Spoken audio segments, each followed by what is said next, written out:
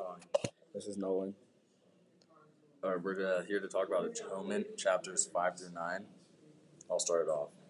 So, in chapter 5, Bryony quits her play because she was frustrated. Do you think there was an ego problem when it came to the play? Yeah, Why? because when she was assigning the roles in the earlier chapters, she got like really mad when Lola stole her part, and I think that just kind of affected her feelings for the rest of the play. Things That's a good point. started didn't going her way, and then they just continued. And I kind of think like the whole purpose of her doing the play is because she thought she would be in control of everything and she could like be the star because she wrote the play and she could like give out the parts. With Lola kind of like assigning herself a part that she didn't even want, but she took it just so she could be in control. Kind of made her mad, and then the fact that the twins didn't want to do it at all, that kind of just like threw her off. That's a good point. All right, so second question is, could Bryony have made the play more enjoyable for herself if she was nicer to the actors? And would the play still be going on? I don't think so, because I think again she was all about control, and even if she was nice, like if they still didn't listen to her and she was nice, it still would have threw her off. And then I think a big part of the problem was the play was bad. So like they didn't want to be there because the play was bad in itself. But yeah, her being nicer, if she was being nicer, that means Lola probably would have just walked over her the entire time, and cause she's kind of a control freak too. Do you guys remember how she wanted her brother to really like the play? Yeah. What do you think's going to happen now that the play's done? I feel like she won't really care about the play anymore because of what's happening with Cecilia and Robbie. Like I feel like the play is just I feel like she might try to look for like something else to make her brother happy, since like the play isn't going to do it. Those are good points. All right, chapter 6. In chapter 6, Emily Taus thinks about Bryony being withdrawn and how she wants another kid. Why would she want another kid when it seems like she sort of hates her kids and just rants about them? I don't think she hates her kids. She like. Well, all she doesn't does is seem to complain like about Cecilia, them. but like she's like really caring about Bryony and wants to shelter her, and like she misses when Bryony was a child, so she could take care of her. So I think she just wants that feeling again. Wants to like give attention to something. Yeah, I think she kind of has the control freak trait that everybody in the family has, and then like part of it, I think it's that like she realizes like Leon is not ambitious. He doesn't do anything with his life, but he's like super nice. Bryony's really like controlling, and she doesn't know anything about the real world, and then she thinks Cecilia's like ruining her life because she smokes, and she is uneducated. Yeah, so like I think maybe she wants another kid because she has another chance, and maybe she knows what to do now. Like that could be part of it.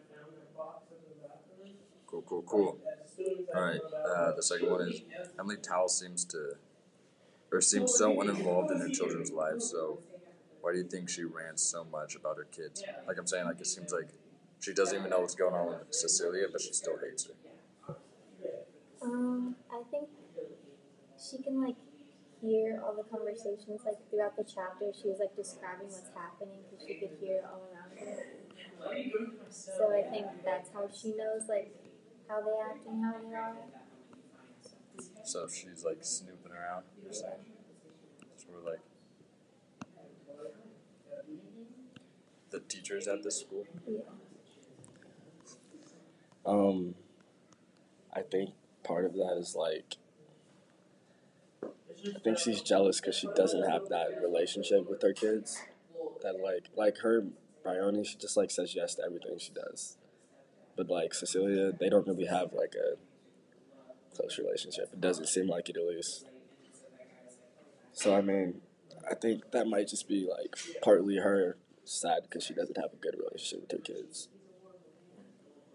Okay, cool. That's all I got. Yeah, so in chapter 7, you have Bryony and she's like in the field slashing the nettles. she's like having a daydream pretty much about her being the best nettle slasher of all time because she's officially like given up on plays. And she sees Leon passing by her, and she like kind of ignores him because she's like so in the zone. And the questions I got from that were that in these chapters, or in chapter 7, Bryony slips out of her daydream of being the best nettle slasher in the world, and she's kind of broken in a way.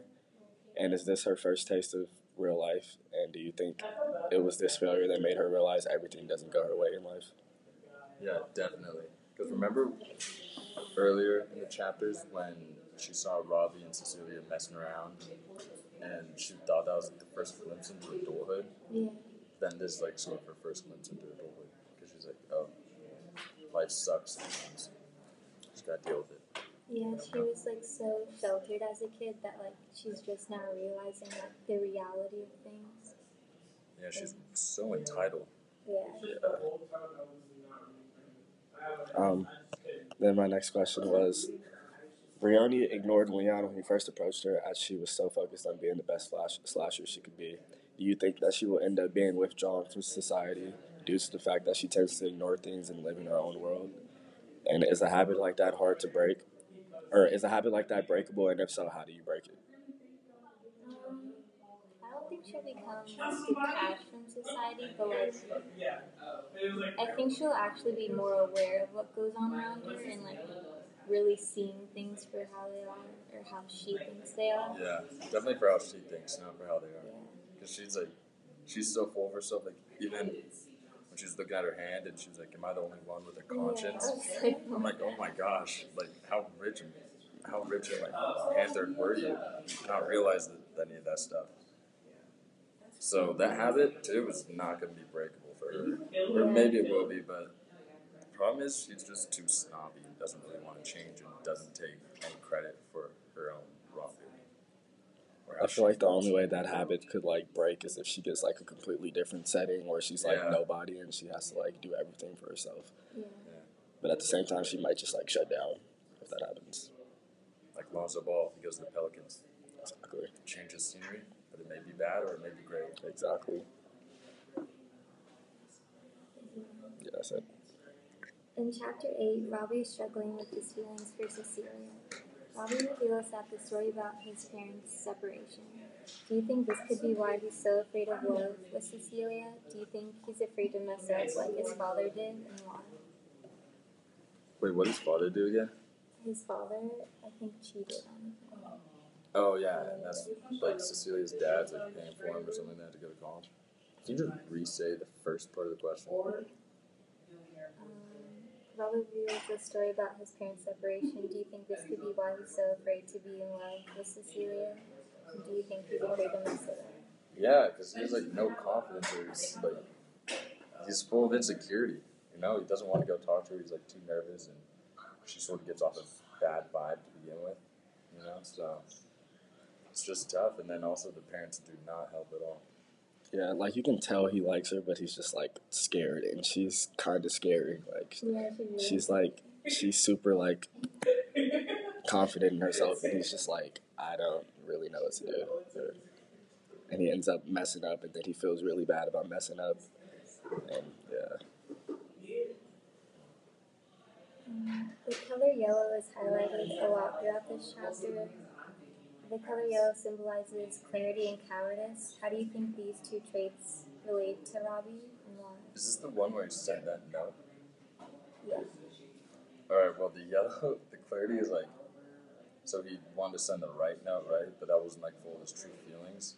So he sent the nasty note by accident. So that yellow is like clarity of mind, sort of. And then the cowardly one is like, he's too afraid to tell Cecilia how he actually feels. You know? Yeah, exactly. Like, he sends that note, or he writes that note, and he's just like, I can't ever show anyone that because that's kind of gross. But, like, then when he sends it to her, he basically has like a breakdown and doesn't even know what to say because, like, yeah, he just expressed his true feelings, which he should have the entire time. And it was ironic too because she like ended up liking the note and liking him even more. Exactly, she sees the note and falls in love. Sick stuff. In chapter 9, Cecilia struggles with picking out what to wear. Finally, she decides on a green dress. The color green symbolizes renewal and growth. How do you think these relate to her feelings for Robbie? I think she like, well, first her like not being able to decide what dress she wanted to wear was like, she made it seem like she wasn't trying to impress Robbie, but she really was. She was trying to look good for him, and that color green like letter, it felt like it was her breaking out of her little shell of like denying that she wants to be with Robbie, and she's like, okay, I'm gonna put this on. I'm gonna be a new person, and I'm ready to try and make this work. Get around the nose. Like the green, Because didn't she keep changing? Yeah. Yeah, well, that stinks for her. Because she didn't realize she wanted to impress him, right? Yeah. At the end of chapter 9, Bryony hands the letter to Cecilia, but the seal is open. Do you think Bryony read the letter? If yes, what do you think she'll do with that information? Do you think it'll drastically change the story? Oh, definitely she read it. Because remember Cecilia kept trying to ask her and she wouldn't respond? Yeah, she was like ignoring her. Yeah, there's no way. Like, if I was a little kid, I'd read that too, you know? She definitely read that letter, and she's probably like mind blown because she has like no real understanding for what any of that means. And this is a real taste of reality and adulthood. So she's probably like, and now she's probably thinking about like when uh, Cecilia dove in the waterfall for her piece of the pot. She's probably like, it's probably all kind of making sense to her, but it's not at the same time because she doesn't get it yet.